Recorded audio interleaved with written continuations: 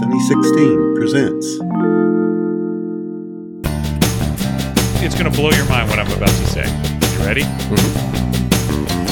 Welcome to episode 20 of I Dream of Cameras, the podcast about cameras and camera collecting, brought to you by the gang at the Sunny 16 podcast. My name is Jeff Greenstein. And my name is Gabe Sachs. And before we go on, I just want to say 20 years of doing this podcast with you has been absolute. I mean, it feels like such a short amount of time, but 20 years is like, I mean, seriously, think about syndication, think about all the money we're going to make. It's amazing. Yeah. I mean, if you think about it, I mean, the next landmark is like what The Simpsons has been on for 30 years, right? Yeah, but that's 10 years ahead of us. Who cares? They got an earlier start. No big deal. Whatever. We are practically at Simpsons numbers. It's ridiculous. It's remarkable. Thank you. Remarkable. Thank you, everyone. Speaking of thank yous, Mr. Gabe Sachs has asked that we lead off with some thank yous. Gabe, what do you want to thank people for? I got to tell you, there's sometimes you just got to thank people. You reflect on my adventures in New York, and I sort of, we talk about it, and I ran into people, and they were talking about, wanted to know more. But I got to tell you, none of it would have been possible without Tej Herring. Tej Herring is this amazing publicist and dear friend, and she made everything possible. She made the Met Gala, the shows, everything I was able to go to was because of her, and I can't thank her enough. And just a couple other people, Brent Eisler with B&H, who offered to help me when I was in a panic and had no memory left on my computer. And Chris at B&H for supporting my continued need for all things camera bags. I mean, he didn't say don't buy it. There was none of that. Yeah. And then lastly, James at Leica Store Soho calmed me down when, again, I was panicked about my images that were coming out of my camera. So those are my thank yous. Thank you all, and I appreciate all of you. Wow. Well said. Well articulated. Oh, wait. You know what? Wait, I'm sorry. Go. I'm sorry to do Keep this, going. but I guess I have to thank that guy who wanted to kick me out of the Coach show.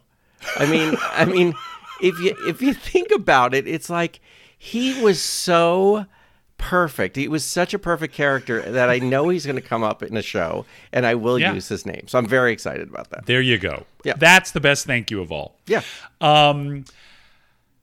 What was I going to say? You inspired me. Oh, this is what I was going to say. Yes. We're going to thank our listeners here. I mean, my God. My goodness. It is like some sort of afterburner has been lit. Just in the last several episodes, the amount of just validation and support and just emails. I mean, we're going to talk about this in a second, but like Gabe and I went to a Beers and Cameras meetup the other night, and when we walked in, we were like Sinatra in Vegas. I mean, it was amazing because it was Beers and Cameras and the dark room, and just when you get those two people together, you get those companies together, it's just amazing fun. So much fun, and it was Jeff's first. Yes. Well, so we're going to cover that in a sec, but thank you to all the loyal listeners, and thank you, of course, most of all, to our hosts at the Sunny 16 podcast. So thankful. Who have somehow given us a platform based on nothing. Yeah. It's really phenomenal. So 20 is a big number. Yep. Thank you to all. I also want to say, just following on what you just said, guys, you got to go to Gabe's Instagram and look at the shots he has been uploading from his week at New York Fashion Week. These are amazing pictures. My God. You are so kind. It's just every day there is something beautiful. Well, I find it's so funny because I go through them and I go, oh my gosh, I forgot about all of these. Yeah. So it's been very fun. So we're quickly going to empty the mailbag. This is going to be another fast-paced show with a lot of topics and a little cherry on top at the end, okay? But to start, we had some nice feedback on our Nikon show, and I'm just going to run through a couple of the emails we got. My style is not to read every syllable, gang, so just know I'm paraphrasing your prose, but it's not. It's done with love. Yeah. Brian Roberts wrote in, great episode on Nikon. I agree with all points made about the SLR system. And then he chimed in. He wanted to talk about the F2 as well as point and shoots. He said, a few years ago, I owned all 5 Fs. Wow. All 5 Fs from the F through the F5. And he had all kinds of lenses and all kinds of mounts. He ended up with the F2S with the DP2 finder with LEDs for the meter. This was his favorite compared to the regular F2. Gabe, reaction. Wow, that is amazing. I mean, I react in 2 ways. One, I go, oh my gosh, that's incredible. And I go, oh my gosh, all those Fs. Do I have to find all those Fs? No, it's really impressive. That's really great. Yeah, and that's the one he liked the best. Yep. He also said that his lens kit includes the 24 2.8, the 35 f2, the 51.4, and the 105 2.5. The latter two, of course, were the ones that we rhapsodized about. Love those. And then he talked about the distinctions between AI, AIS. Guys, that gives me a headache. But it's something you have to pay attention to when buying these. And then he finally said, in regards to point and shoots, he loves the Nikon Action Touch. He said it's as if a Nikonos and an L35AF got drunk in a bar and had a baby. He said it is splash proof, has a flash on-off switch, can be used as zone focus with a focus knob. It's got a 35 2.8. Wow. So guys, that's a good tip. Action Touch. Had not heard of that one. I had not heard of that at all. We're going to talk about point and shoots maybe a little later in the show, so that's a good one to add to our list. Nick Lyle. We love Nick. Yep. Nick Lyle chimed in to say, I dream of cameras number 19 has caused me to buy a Canon P. Yes. Yes. I'm going to hold mine up for just a second. A Canon P.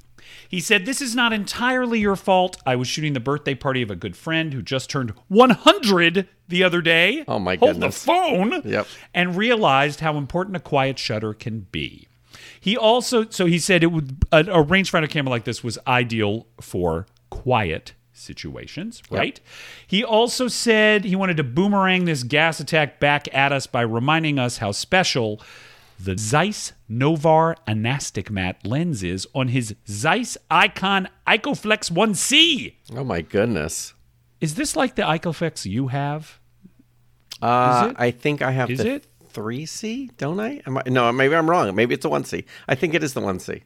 Well, he said the 1C has a light meter. He says the Zeiss triplet is magic. He provided a couple of links to shots on his Flickr, which were gorgeous. Yep. So thank you for that feedback, Nick. Geez, I only have my one TLR, so this is an interesting tip. So thank you for that. Me too. Just kidding. Yes. Rolf Tessum wrote in. Rolf is one of my favorite correspondents because every time he writes, he makes me want to cry with the gorgeous photography of his gorgeous cameras.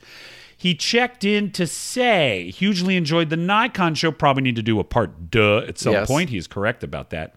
Just wondering how Lizottes did on your Pentax 6.7. How'd that go, Gabe? Did they work on your Pentax 6.7, and how did it go? Let me set it up for you, okay? So, me and Jeff Greenstein were at a thrift store, and I get a little ding on my phone that says your status has been updated on Lizottes camera repair, and I'm so excited because they're amazing, and just they know the cameras, they know the Pentax 6.7 system. And so immediately call, and Jeff comes over, and we're very excited. So I'm like, oh my gosh, I've waited 5 weeks. I think it's going to be ready. I think they're going to send it. And I talked to him, and he says, look, you know what? This is not going to be a great call. And I'm going, oh no. So the clutch in that advanced system has gone down. And the cost of replacing that and mining it from another camera would be more than me buying another body. And that was the sadness that we suffered at that thrift store. And it was not a great situation, but they were great. I was sad that it took so long to find out bad news. Yeah. But it was a big bummer. And now, what are you going to do? What are you going to do? Well, I sadly will not open the box. They sent it back to me, and I refuse to open it. I refuse to even look at it. Yeah, I understand. And I understand. So I'm angry at it. It's sitting behind me. Yeah, so, you don't want the stench of failure in your house. Exactly. Why open that box? Why? That's going to stay right there. So hopefully I will find another one because I love the lens and I love that wood handle, which is so important to take pictures with. The wooden grip is very important. Yes. And then, but that's it. So it was sad news, but they are great. And I was thankful for their honesty, and we move on. All right, on we go. Rolf also said, you guys aren't kidding about the prices that Leica film bodies are getting. He said if he ever added another one, it would be the M2R. Oh, this is one of those exotica at the moment. He says, as you may be aware, these came from an Army contract with Leica that was canceled after production had either partially or fully occurred. It's a regular M2 with M4 loading. Oh, I've never seen this. I've never seen this. Never seen one either. He said, when the Army contract was canceled, Leica sold them to the general public until supply was exhausted. It coexisted with the M4 while it was being sold around 1972 or so. Was a little less expensive. A new M4. Never heard of this, Rolf. He said he checked on eBay. These things are going for $4,000 to $5,000. Oh, boy. Which sends me smartly back to my Canon P. How about that? He also sent a picture, one of his trademark luscious photographs of his Bronica 645. Do you know this camera, Gabe? Yes, I do. I do not have it, but yes, I know it. He says it handles like a slightly large Leica. Whoo, does this look cool. Really cool. So thank you for that, Rolf. And then we got another follow-up from him on other 4x5 cameras following on his mention of the speed graphic. I'm not going to go through all the details, but there's a picture of a Graflex Super D with a little nameplate on it that says Rolf Tessum. What the heck? Oh my God, it's insane. I mean, I'm afraid of these cameras in general, but my God, excellent. Amazing. Scott Olson wrote in. I'm going to read this because this was so gratifying. Did you see this email, Gabe? Yes, I did. Guy. Yep. Scott from Brooklyn, New York wrote, I wanted to send a quick email to say I've been enjoying the podcast immensely. For years, I've been a film photography podcast guy. Hey, that's the one that inspired me, man. And I've listened to every one of their episodes and found myself laughing out loud many times and learning quite a bit along the way. That podcast hasn't been the same since the pandemic, yet we miss them like crazy. And I've been searching for something that can come close to replacing it in some way. I'm kind of a camera geek, and when I'm driving by myself, especially to and from work, I enjoy listening to podcasts about cameras. There are a couple out there that are interesting, but they're rather dry and too factual. We do not let facts happen in this show. We are definitely not factual in any regard. I really enjoy the camaraderie between you two, and I get the sense that I'm just sitting down and I'm in the middle of a conversation with two guys who just really have a love for cameras. I'm mostly done with buying stuff, so I don't crave the details on specifications and things like that, but I do enjoy hearing them. I'm enjoying the collection I have now and shooting as often as I can. I shoot small, medium, and large format. Good man. I shoot and develop my own color. Good man. And black and white film and bulk load. I enjoy the talk about the past experiences with the cameras and the things you like. Just wanted to send a quick note and say you guys are my go-to podcast. Hope you can keep it up. I hope you can also keep finding things to talk about. We're working on it. This final paragraph really spoke to me. He said, I'm 51 and I remember film from when I was growing up. The cameras themselves did not mean much to me back when I was little because we didn't shoot anything fancy, but I did shoot quite a bit of film because that's all there was. It was 6 years ago I got back into film after meeting a retired police crime scene photographer who saw me outside working with my Sony Digital. He convinced me to go to his friend Chris at B&H and get a film camera and try to develop myself. Well, I went and I did. That's the end of the story. I was rediscovering something from my past and realizing just how many completely amazing film cameras are out there I never knew about. This is our story as well. We love it. At least it was a few years ago, so the prices were not insane like they are today, and I bought most of what I have now quite some time ago. Digital is easy, but it doesn't give me the enjoyment that film does. There's the nostalgia, too, from looking at my childhood film photos. It's a process that I just enjoy from beginning to end. I love mixing the chemicals, pulling out the negatives, having to figure out how to do things on my own. I also got into wet plate collodion. This guy is my goodness advanced math. I met Jeffrey Berliner at a film photo event, and he got me into some classes on wet plate at the Penumbra Foundation in Manhattan. He's also been a big resource to me and a mentor. I didn't mean for this to be a huge email. I just wanted to give a thank you note to both of you and say I'm really enjoying this show. Scott Olson. Thank you, Scott. I mean, thank you, Scott. I mean, that just spoke to me on every level because it really is, I think, what got Gabe and I back into this hobby and just speaks to exactly why we are excited and passionate about this stuff. Exactly. This is true. Tom Northenskold said, great Nikon episode. As a longtime Nikon shooter, I love the recent episode. You asked at the end if there were any cameras we should have mentioned. I'd like to offer up the Nikon F3, the sexiest camera ever made. Go ahead, fight me on this. Yeah, it's a tough one. The F3 is rock solid and has the best shutter feel and sound of any camera I've shot. The film advance lever is an engineering marvel. If you guys don't own one, well, you really ought to. And he sent a picture. Gabe Sachs, have you used an F3? You know what? I have skipped the F3, although I'm very jealous of that F3. I have used the F4, and again, I told you whenever I'm in a boat, I bring it with me, and we will stop on a dime. That works every time. I just throw it over, and it works. God. And I pull it out of the water. It still works. It's all good. Yeah. This F3 is nice looking. I must say, I don't even have an F2, so this is hard for me to speak to, but it is sure a sexy looking camera that he has in black with some nice brassing around the rewind. Oh, so my good. God, Tom, that is nice. Finally, a short email from Alan Perez. He said, speaking of future podcasts, have you ever covered stereo photography? I don't do that thing. We did see a stereo attachment for a Polaroid at the same thrift store where we got Gabe the bad got the bad news. And I looked at this thing and I got very excited because I thought, are you telling me that I can shoot Polaroid stereo photographs with my automatic 250? The answer is no. This was an adapter for a Polaroid 95, the old roll film Polaroids. And sad. So I won't do stereo unless it's convenient, is the answer. Right. So, but maybe we talk about this down the line if we find a stereo junkie, because I haven't really done it. Yeah. That concludes the mailbag. Thank you for writing in, folks. As always, you can find us at idreamofcameras@gmail.com. Thank you for that.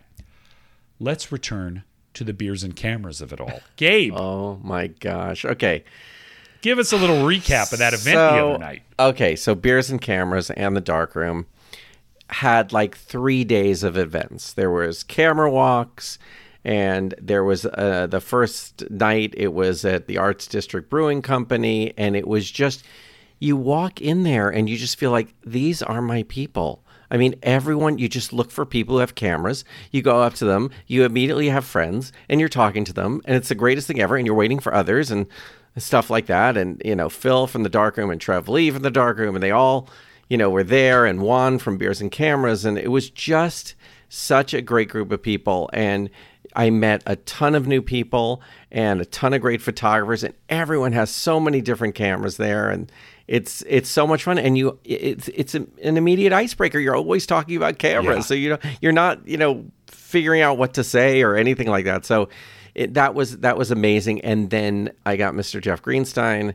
to come to the next event at Paperback Brewing, which is in Glendale, and it was just spectacular. Everyone was there, and it was just, there were more people. There were people that weren't there the other night, and it was just so much fun. And Jeff made the rounds, and it was so much fun. You really did. It was like a really good bar mitzvah. I had never been to an event like this. I think I had mentioned on a prior podcast, I went to a Richard Photo Lab photo walk. God, this must have been like 7 years ago, which was nice. Very big. It was like 100 people. So it was, a lot of people. I was impressed, as you said I would be, by the incredible friendliness and no snobbery. None. No snobbery, no sourness. Everyone was just excited to have somebody to talk to, excited to learn, excited to compare notes and look at the gear, talk about I'll give you an example. Okay, so Juan had his Leica SL. Oh, God. Now, we don't talk a lot of digital in this podcast, but my God. Gabe had said to me that he was looking into the Leica SL. Because of Juan. I've seen because of Juan. I had seen pictures of this thing and thought, I don't need that thing in my life. What do I need that for? Yeah. It's a big hulking digital monstrosity. It's not a big hulking digital monstrosity. It actually is more compact and thinner that it appears in the photographs. And of course, you can use all your sexy Leica glass on this thing.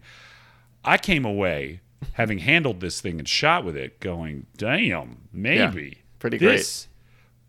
Maybe this needs to be in my life. And that happened time and again. I would see some machine that I had only seen in a photograph or read about in a book.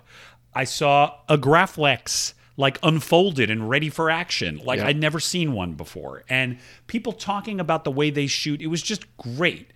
We're all starved for social interaction, but this particular mode was so great. And I think in general, this is a gross generalization I've made before. I think photographers tend to tilt introverted. Yes. But for some reason, this kind of a gathering just unlocks it. Yep. So that you feel comfortable. You already feel like you're inside the fence and you could talk to everybody. And it was just, I made the rounds. I talked to so many people whose work I had seen and enjoyed. Yeah. So many podcasters and YouTubers and Instagram photographers. I met Jason from Grainy Days, who I idolize. So funny. He taught me to put the camera strap on top of my head, which is now that's the hottest trend, guys. Please try that. Your arms are free. It makes total sense. Your arms are free. It makes total sense. Yep. It was great. And I will say, I mean, I brought the Alpha 11 SI. Oh, yeah. Thinking, all right, well, this is my weirdo camera. I'll bring the Alpha just so everyone wanted to see this thing. It was, I mean, I just underestimated, I guess, what a strange anomaly this is. Could you share how many were made? Can you please share that information? 287. Okay. Yeah. Yeah. It's crazy. There were 287 in chrome and I think 3 something in black. So most people, like me, when I came across this camera at a shop near the British Museum in London, most people had never seen one in person, much less like handled it, played with the crazy parallelogram rewind knob, focused it, seen the like sexy depth of field scale on the Kern lens. So I was like so happy to like pass this thing around and get people excited about it. That was cool too. So much fun. It was just great. I tend to be shy, and so sometimes I see these things and I hesitate because I think it's going to be, you know, my social anxiety will take hold. But it was quite the opposite. So thanks to Juan, who like makes these amazing events happen, and everybody who came, my God. And Phil and Trev and everyone at the dark room. I mean, you guys, what a duo. I mean, those two groups are it's just amazing, and it's so fun. Like seriously, you know, if you take it back and you go, you know, you send your film to labs, you know, all over the world and on, but to see the people that are actually responsible for your film, and it's such a warm feeling, and I just couldn't be happier to send the darkroom my film. I just couldn't. I love it. I love knowing the people there. I love how they care about film and they care about the film community. It's just spectacular. Absolutely true. I so enjoyed meeting and talking to Trev and hearing about, I mean, I visited the darkroom in San Clemente about 6 years ago when they had the film photography podcast meet up there. They have doubled in size since then, which is so exciting to hear that the hobby is fueling the growth of this amazing business. And exactly what Gabe said. They care intensely about doing it right and doing right by their customers. And I feel so lucky to have that lab basically at our doorstep. They're amazing. And so they put on a hell of an event. So thanks to everybody at the darkroom as well for making that happen. So fun. And by the way, Paperback Brewing, I'm going back there. Yeah, that was fun. What a good place. Yep. Everyone who worked there was so nice. So thank you. Speaking of events, one of the things Gabe mentioned that we should talk about is how sorely we miss that Pasadena camera show. I mean, the SoCal camera show is quite great, and we love the guys who are making that happen. But Gabe, what a... I mean, I used to count the days. I'm not kidding. Same. I would count the days, and I would get up early, and I would make sure I was in line very, very early. And, you know, I was raring to go. Like, I couldn't wait to get in there. It seemed like hours, even though it was going to open in 3 minutes. I'd be, like, waiting in that line, so excited to get through that door and just see what everyone had and seeing other friends who were interested in cameras. And there would always be a surprise there. And, you know, people who knew a lot about, you know, what they had. It was just, it was such an event. I was so used to it, and I took it for granted because I was just there all the time. Yeah, in advance of recording tonight, I was looking over my camera shelf, and with my 45 cameras on it, half of them are from that camera show. Definitely, yeah. And I would say of the other half of that half was cameras I first became interested in because I saw them at the camera show and got intrigued and started looking for an example in black when it was chrome or vice versa. It just, there is no substitute for actually handling the thing, like seeing it in person. What's the weight? What's the feel of the focus knob? What's the feel of the advance lever? It just, I don't know. We don't get that opportunity very much. No, and often people would go there, and sometimes dealers aren't interested or they can't pay what someone wants for a camera, but it's still less than it would be somewhere else. But you get to see it in person. And many times, you know, I'd be leaving and someone couldn't sell their lens and I would buy their lens from them. Yeah. You know, it was, I love that, and also met them and saw their photography. And it just, there was a whole, you know, to see so many people with that passion for photography is just such an amazing thing. And I miss it. Yeah. I wish there were a way to reconstitute it further by getting the list of vendors even. Right. And giving it to the gang that runs the SoCal camera show, that at least so they could have more tables, more people. It's just so great. Yeah, I really miss it, and I took it for granted too. I even used to go to. Remember how they used to have 2 a month? Yeah, they would have one in Anaheim. Pasadena and one in Buena Park, right? Oh, Buena Park. I go to sorry. both of them. Yeah, and the way in which Gabe and I have been coping with this is Gabe has been taking me to basically every thrift store in Orange County. And we have a couple of thrift stores we like, but here's something weird, and we want to kind of get y'all's reaction to this across this great land of ours. Where are the film cameras? It's amazing. It's so hard to find them now. And I don't know if it's that they're picked over or just not there. I just can't figure it out. It's just... It's crazy, but we have been to so many thrift stores and very, very, very few film cameras.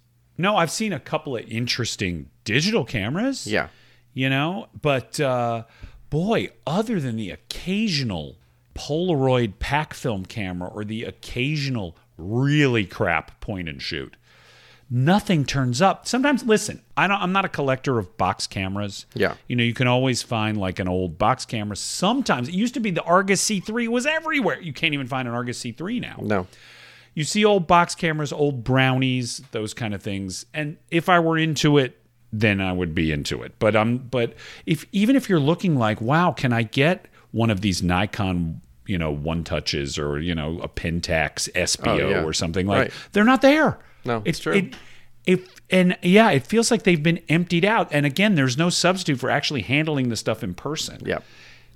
I see on Facebook, on the Facebook camera groups, people saying, "Oh, I found 5 Alpha lenses and I paid $30 a piece." What? I know. That is not happening to me. I don't have any of these like thrift store finds. No. I think maybe what we do is you come over to my house. Yes. I'm going to set up a table. You're going to pretend you don't know me, and you just pick out cameras, and it'll be amazing. Just pick out some cameras, as if you're shopping. As if you're shopping. Yeah. Mm-hmm. Well, you know what? That's a convenient entree too. I think a lot of people, when we did our Marie Kondo episode a while back, boy, yeah, were skeptical about whether Gabe would actually unload. Oh, I heard people were writing you behind my back. People were checking in on whether I was living up to that. Some people were cynical. Yeah. Some people don't believe. Tinkerbell, what was it? Isn't that how Tinkerbell brought Peter Pan back to life or something? Yes, with a camera, actually. That's what I remember. I think it was with a Leica 3. Yes.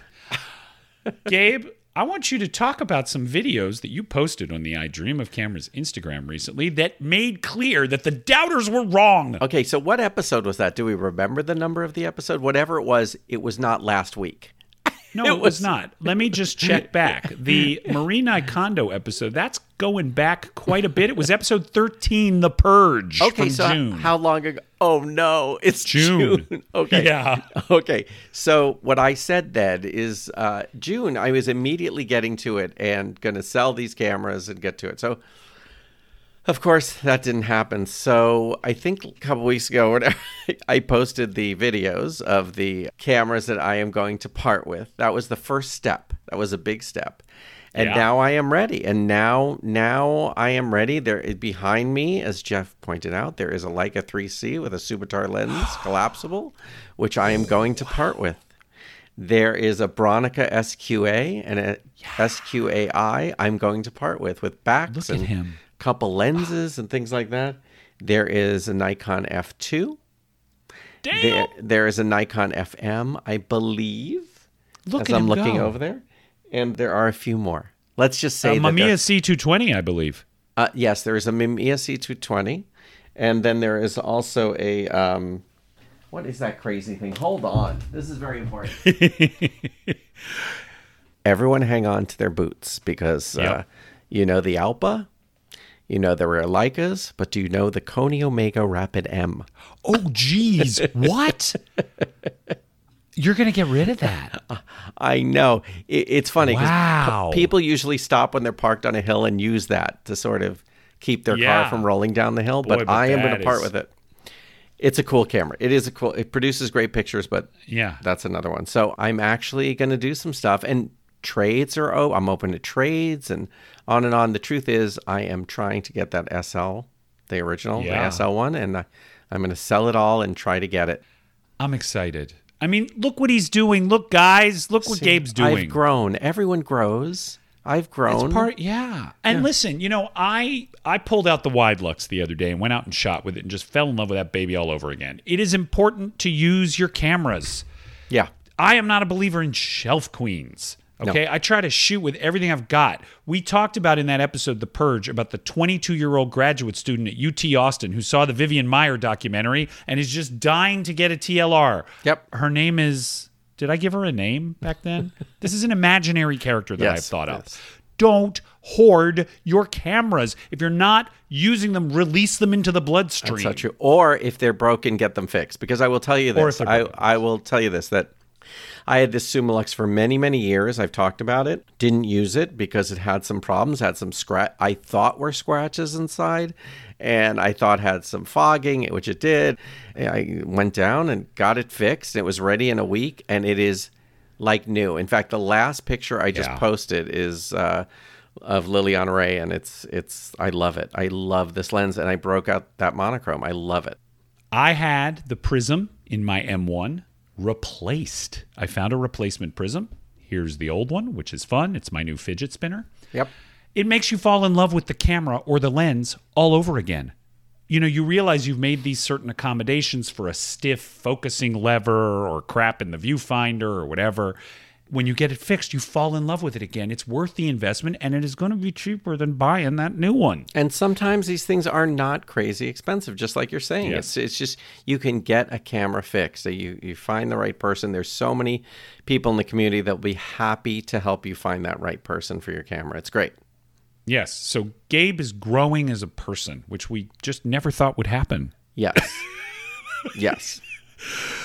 It's true. Gabe, do you have any new acquisitions since we last spoke with our faithful listeners? Anything new that you've acquired? Well, it's okay if the answer is no. I you know what? I really what happens is I will say no, and then all of a sudden I'm like, oh yeah, this one. No, I'll tell you what I have been doing is I have been experimenting with flash and the Leica. So I have been getting some pieces for that, and so I'm sort of. And this all arose out of shooting flash in New York, right? It all arose out of shooting flash in New York, and figuring out if I could control that light. I mean, the flash that I was doing at those parties was perfect. Like, it was bright and neat. It worked and things like that. But now figuring out if I can control it and on. And I'm supposed to go back to New York in a couple weeks, so let's see what happens. Cool. Well, my only acquisition, and I think I might have alluded to this being en route in our last episode, is the 50 millimeter 1.4 Canon. Beautiful. Screw mount, which is now permanently affixed to my Canon P. I shot a roll and I just developed it, and this is a lovely lens, gang. Lovely. And if you're looking for a 50 for your Leica, or you're looking for a 50 for your screw mount, something or other, this is tasty. I like it so much. It reminds me, its handling is very much like an Olympus Pen F lens. As a matter of fact, this little collar. Oh, wow. Doesn't that look exactly like the Pen F? The little chrome collar for the aperture is exactly like it. The only thing I don't like about it is it has infinity lock, which is like, why? I just don't understand infinity lock on these old lenses. But if you learn to avoid the infinity lock, it's wonderful. It handles like a dream. I love it. So that's awesome. I think I'm full up for a while. That's what I always say. Here is something that I shared with Gabe, and I never want to say that I am turning away from some aspect of the hobby that has provided aesthetic satisfaction in the past. But guys, I'm going to be honest with you.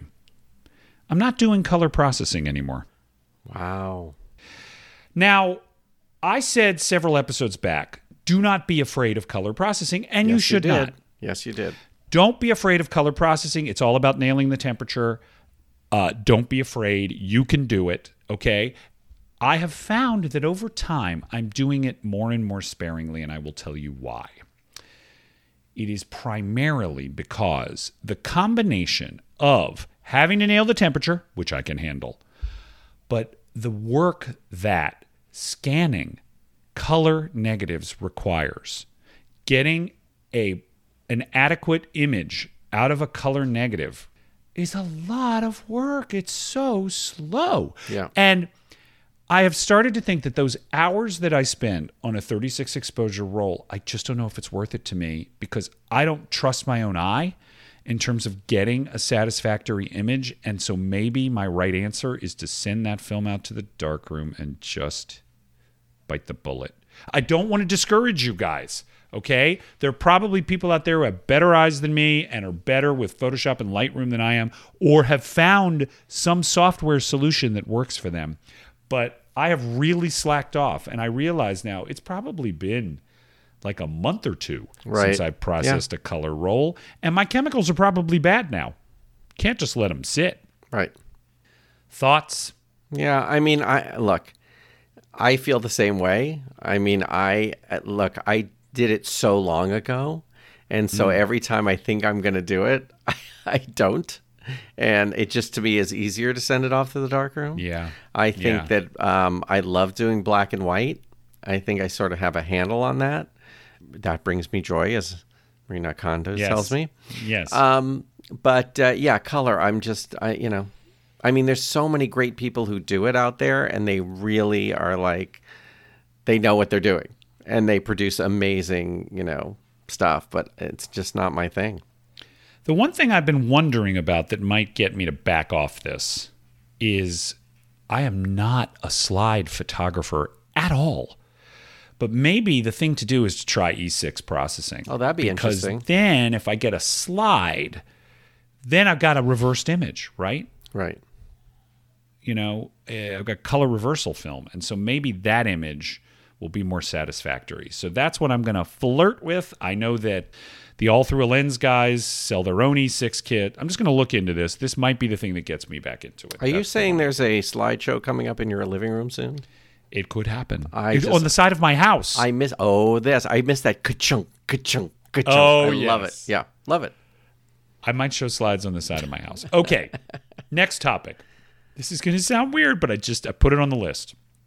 So the other night, we have terrible wildfires here in California. Terrible wildfires. And so as a result, there was a time last week where LA was just bathed in smoke. Yep. The fact is, the way that the LA basin is constructed is that it traps moisture, it traps fog, it traps smoke. That's why we have smog here. Part of it is the geography of the LA, San Gabriel, Santa Monica Mountains basin. So smoke comes over the hills from the north, and it sits there. Yeah. We had a red sunset. Were you out to see this? Was this true in your neighborhood? You're closer to the ocean than I am. Yep, beautiful. But we had a red sun, which was like a little red ball in the sky, and it was so wild looking. Yep.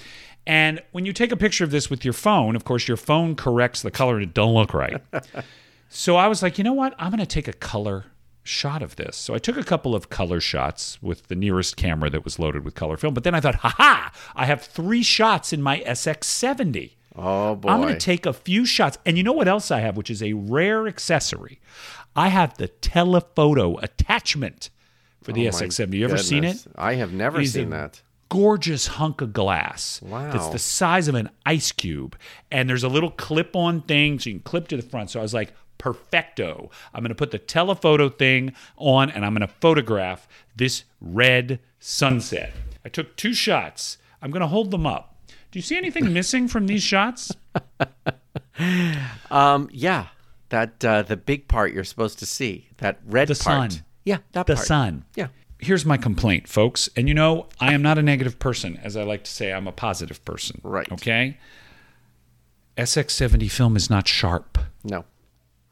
And I was thinking about this because I saw some shots that somebody posted, I think it was on Instagram, that were taken with expired time-0 film. And it was razor sharp. Yeah. And this was my attempt. We did our Polaroid show early on, and I complained about the stock, and I got a lot of pushback from people saying, have you bought the latest color SX70 film? Because they've made it better. No, gang, they haven't really made it better. I mean, if you're looking for an impressionistic look, this is right. Quite impressionistic. But if you're looking to document a rare red sun, you need to post this is those. not They're the answer. So funny. Yeah, I know, it's absurd. It's blank. Yep. I mean, yes, I will scan and post these, and you guys will see what I'm talking about. It's a heartbreaker. And it's not that my exposure is wrong. You guys are going to say, oh, it's overexposed. That's not what it is. Well, the other funny thing is that we were at a store, and and just to show you how angry Jeff is about this, he pointed this out to the salesperson. He said, oh, God. He looked at that film and goes, it's not sharp. Like, you're right, too. As if she was responsible for manufacturing the film. Oh my God, I'm such a bad person. I tried to engage this poor person who just wants to. Oh my God! All right. Sharp. Speaking of how I'm a pain, should we do this? Should we do this Vivian Maier thing? Should we do this? Okay, let me just start by saying I love Matt Murray. I love him. I love Matt Loves Cameras. We have been a guest on the show. I love his voice. I love his storytelling style. He is a force for good in the world. Right. Everyone agrees with this. Yes. And he has also name-checked us on his podcast, even when we're not there, and said nice things about us. Yes, he has. I just want to echo that. And what I'm about to say, please, in no way is this meant to seem like I am in any way critical. I love this guy. No, he's great. He's been great. But he took off of a remark that I made to start a little debate on his podcast with some of his guests. There's an episode called Matt's Love Cameras because he has like 5 guys named Matt. I mean, it was so brilliant, actually. 5 photography experts named Matt. So I had said in one of our prior Fight Us episodes, okay, so I was courting pushback, even by saying this, that I love Vivian Maier. I think Vivian Maier's work is really interesting. I have some questions about Vivian Maier because I have since learned, between 100 and 150,000 photos, many of which went undeveloped. And, of course, she never published work during her lifetime. There's very little known about her life. We are starting to unearth more about her life, but we don't know much about her as a photographer because she did not in any way curate that work. And so, and I corresponded with Matt about this just to sort of clarify what I was talking about, because the way it played on that podcast was as if I was saying, because she didn't give lectures about her work, then she doesn't count. And it's like, no, that's not what I meant.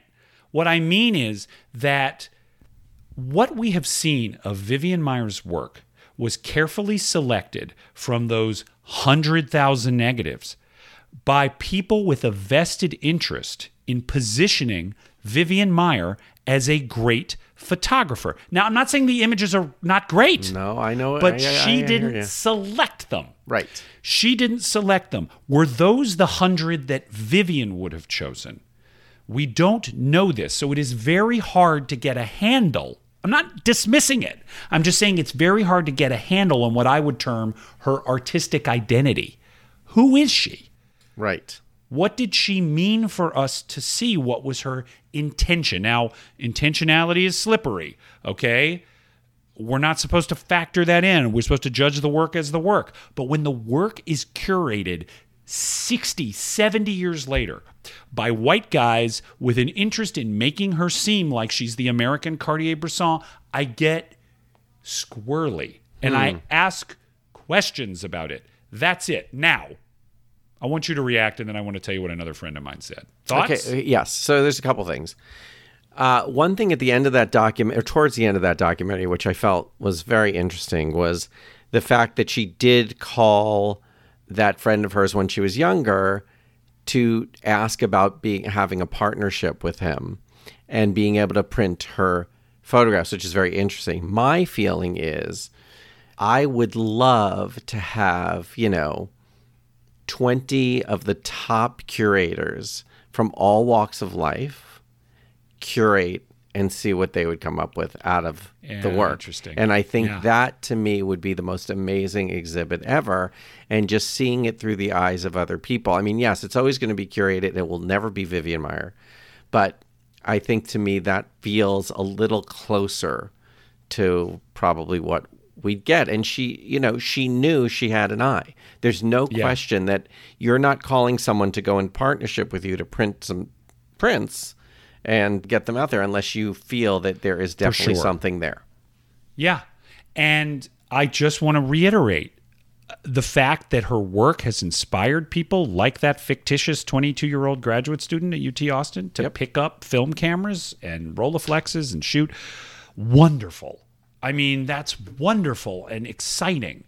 So, yeah. But the other thing, though, is even the idea of these photographs first came to light in 2007. By the way, I didn't know this. She did not die until 2009. Yep. So this work actually changed hands while she was still alive, which is kind of heartbreaking if you think about it. Yep. We now look at her photography through, forgive me for the use of this metaphor, through the lens of 2020, 2021. The values that we would assign to a photograph are based on a 2021 POV. Right. So once again, it's flawed. But this is, I ran this all past another friend of mine who said, dude, same thing's true of Van Gogh. Same thing's true of Seurat.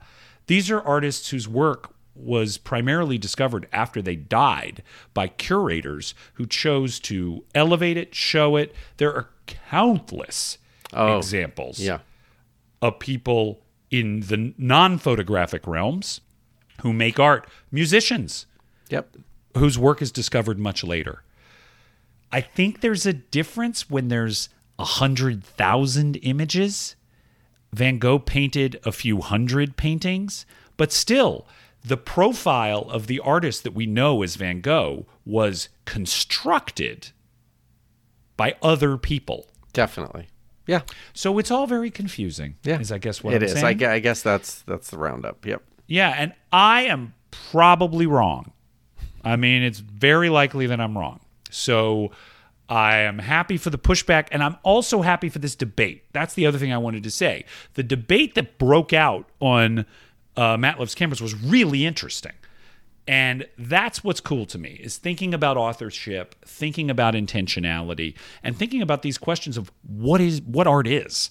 Is art the work itself, or is it invariably connected to ideas like context, intention, the times, the trends? Yeah. Yeah. All right. Yep. That was my... I'm ready for more pushback now. Speaking of which, the other day, was this yesterday, Gabe? Facebook, Instagram, WhatsApp, we're all down. Was down. People were refreshing. How long did it take you? Yeah, how long did it take you to notice they were down?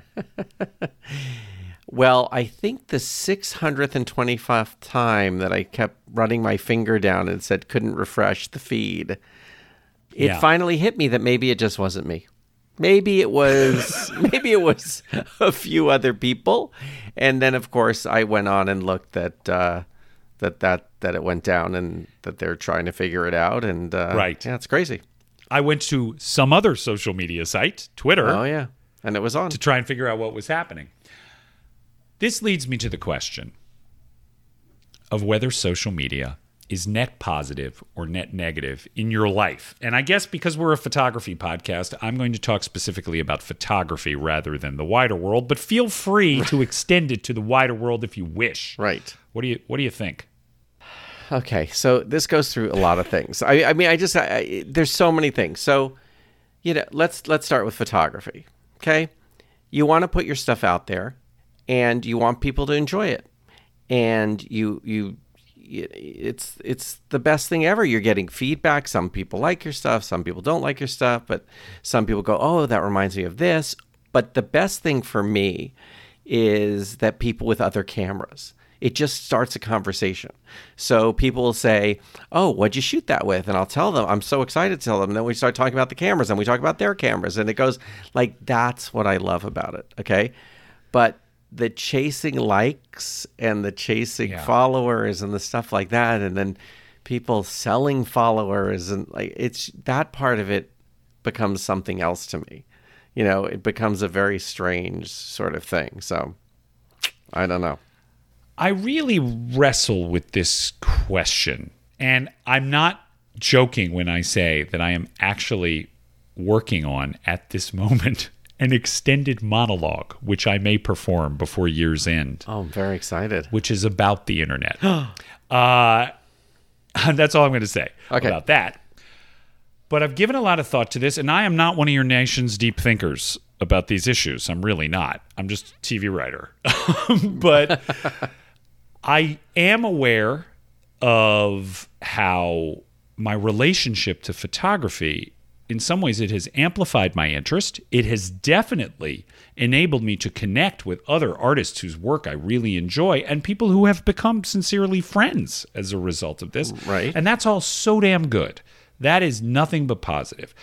And I actually, it's very interesting, out on Twitter, I'm Jeff the TV writer, and there was a time for many years where I used Twitter to sort of do joke push-ups. Right. I would stay sharp by working out my joke muscles on Twitter. And people who wanted to talk about Friends or Will and Grace or Desperate Housewives, I was very available to them on Twitter to talk about these things. Right. And so I sort of had a public profile as that guy. Right. Which may or may not have been good for me. Okay. But so be it. That's what happened. On Instagram, I'm mostly a photographer. And it says in my bio shows I've worked on, but honestly, I don't spend a lot of time thinking about that or exhibiting stuff from those days or anything. It's just pictures I've taken recently and the occasional thing that's funny. And maybe once in a while, I came across a photograph of me directing Marcia Cross in a Desperate Housewives episode, and I posted because I liked the picture. But mostly it's just about photography, and I kind of like that because it is one little slice of my life, and I like that. But it was interesting. I was looking over your Instagram, and it is so beautiful, like an art book. So kind. And then I was looking at the chaos that is mine, and I was thinking, maybe I'm just not doing a very good job of presenting. I mean, I know, listen, I think you're an exquisite portrait photographer, so it's just so nice to scroll back and back and back, and oh my God, the just incredible wealth of great work. But mine is chaotic, and I don't know exactly what it says about me because I do not chase likes. Yeah. I am really not thinking about anything but here's something from my latest roll of film. Something neat that happened. When I started shooting the wide lux, it was so exciting to find ways to post those panoramas and stuff. Or here's some new film stock or some new processing thing that I've tried or a new camera that I've tried. So I like to think it's net positive, but we'd like to hear from you guys. Yeah, and we love the I Dream of Cameras. I mean, we get to put all kinds of fun stuff up there, and it's all camera addiction stuff. So we're happy about that. It definitely has fueled the desire to make more images, and that's a good thing. Definitely. It gets me out and shooting. We like to post on I Dream of Cameras reportage about the new cameras we've got, the new gear we're trying, the things we like. But yeah, we're just sort of interested in how that affects us. William Gibson, who was a writer I really love, he probably is best known for his novel Neuromancer and for coining the term cyberpunk. For a while, he was selling a T-shirt on his website that said, "I miss my pre-internet brain." Wow. Oh, wow. Kind of profound. Think about that, yeah. And, of course, Gabe and I are of the generation that can remember a pre-internet brain. Oh, yes.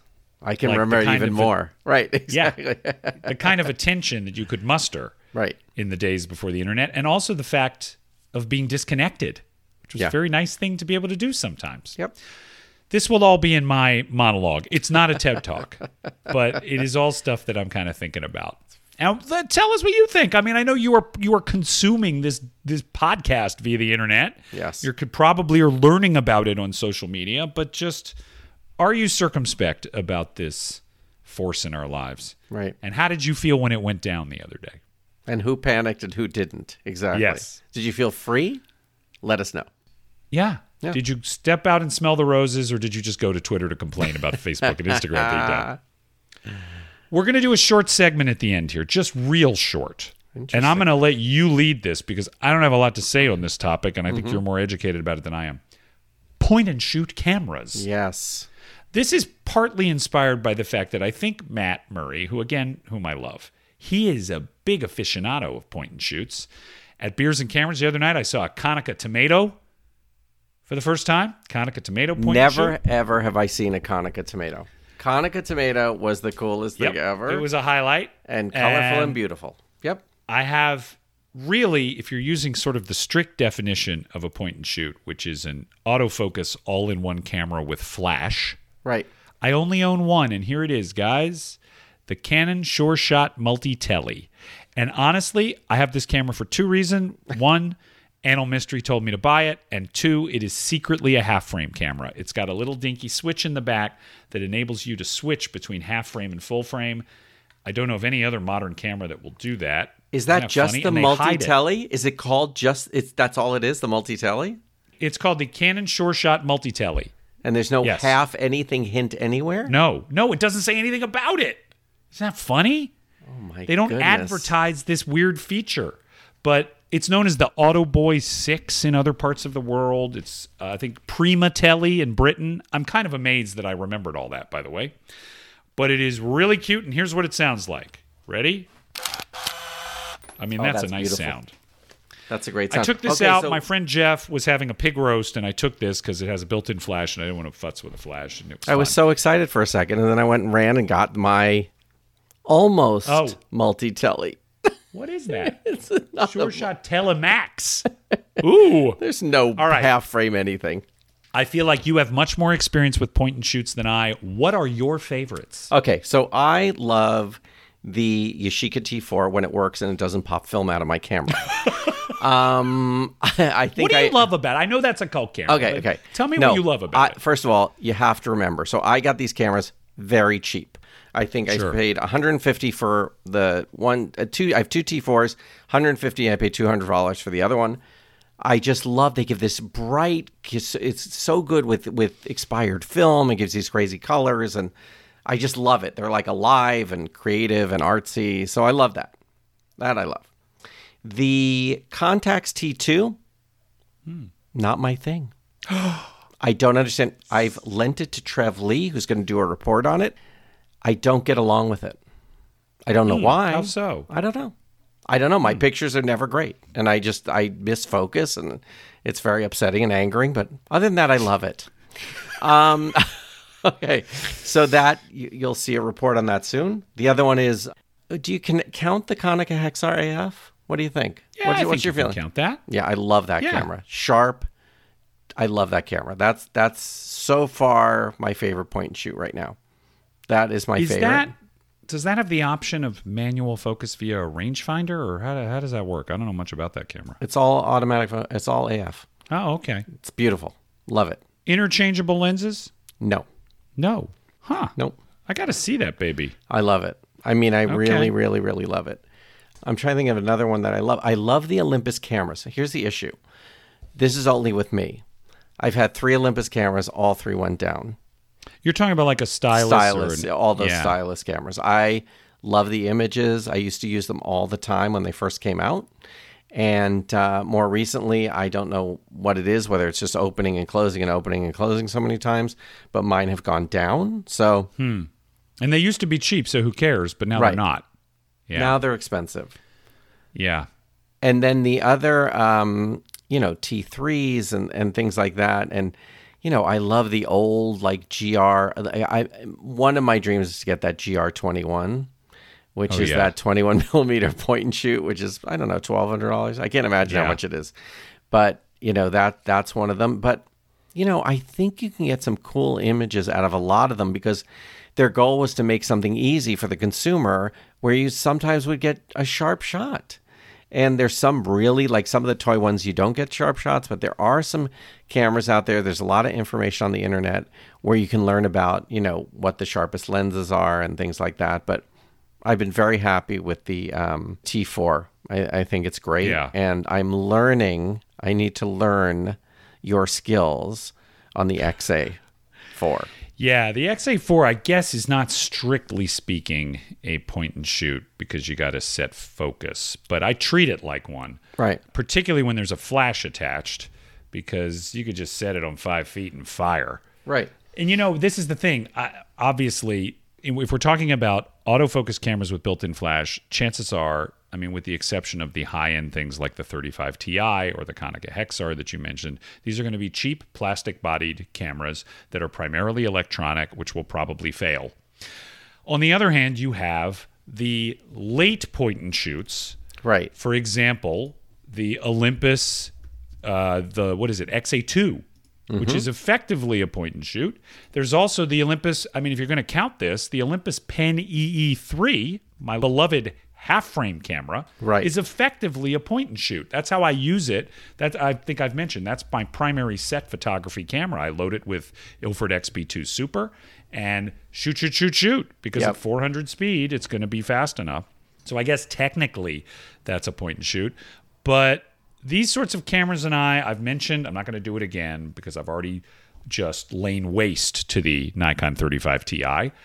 I wish there were a camera like this that was sort of a slightly more high-end device that I had more faith in, but this plastic garbage is my favorite thing right now, the Sure Shot. Right. I guess the LCA is sort of the Lomo LCA, that's sort of a point and shoot. And you can get look, you can get some good deals on these, and you can find them, and they're worth experimenting with. But the Contax T2 is, it's approaching $1,000, and the Konica XR is anywhere from $600 to $850.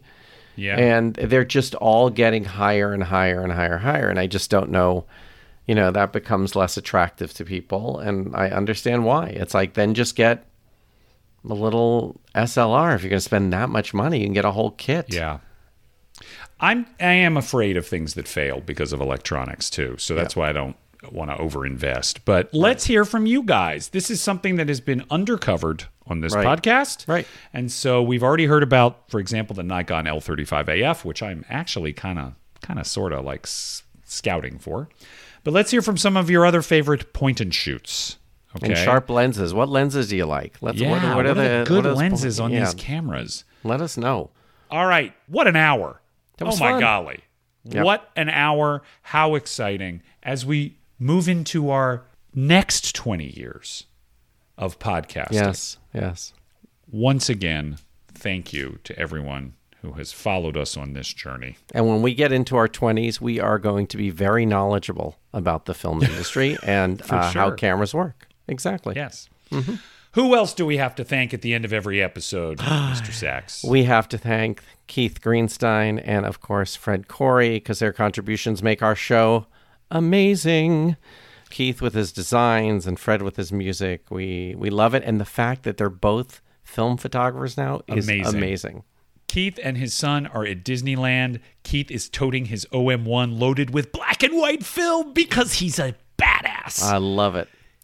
Shooting black and white at Disneyland. That is when you know you are a hardcore film photographer. It's so cool. So great. Yeah. Look at Keith's Instagram, by the way. Copywriter on Instagram. Fred Corey is on Instagram as well under his name. Check it out and see some of their photography. Yep. It's very, very fun. All right. Gosh. I'm just gathering energy for the next 20. It's so exciting. So exciting. All right. As you know, you can find us. We mentioned our email address, idreamofcameras@gmail.com, for any feedback. Also, follow Gabe Sachs on the Instagram, Gabe Sachs. I am S. Jeff Greenstein on the Instagram. And of course, follow our makers, the Sunny 16 podcast, anywhere they are. We love them. Take us out of here, Mr. Sachs. I will say that if anyone's interested in any cameras, let me know. Oh, yes. I mean, I'm not saying I'll actually make the transaction because it's such a painful thing for me, but I'm interested in seeing how that will go. And don't be afraid to offer trades. Yes, I love trades. Right? Yeah. You'd be psyched if somebody offered you trade something cool. Totally psyched. I would absolutely love it. Yep. Hit him up. And I know, wait, one more thing. I know we've been threatening this forever, but the next show, we are going to be announcing our camera giveaway contest, which will include a giveaway of a 35mm camera. Yes. A bag, which is unopened and brand new. Yes. And a gift card from the dark room. What? Yep. What other podcast brings you this? And also, it's not going to be let's draw a name, is it, Jeff? No, it's not. It's going to be a little more complicated, which we'll get into next episode. It wouldn't be us if it weren't us. Give us the old sayonara there, Sachs. We love you all. Thank you so much. And please get in touch with us and go shoot a bunch of pictures, please. We need more film photography happening. Absolutely.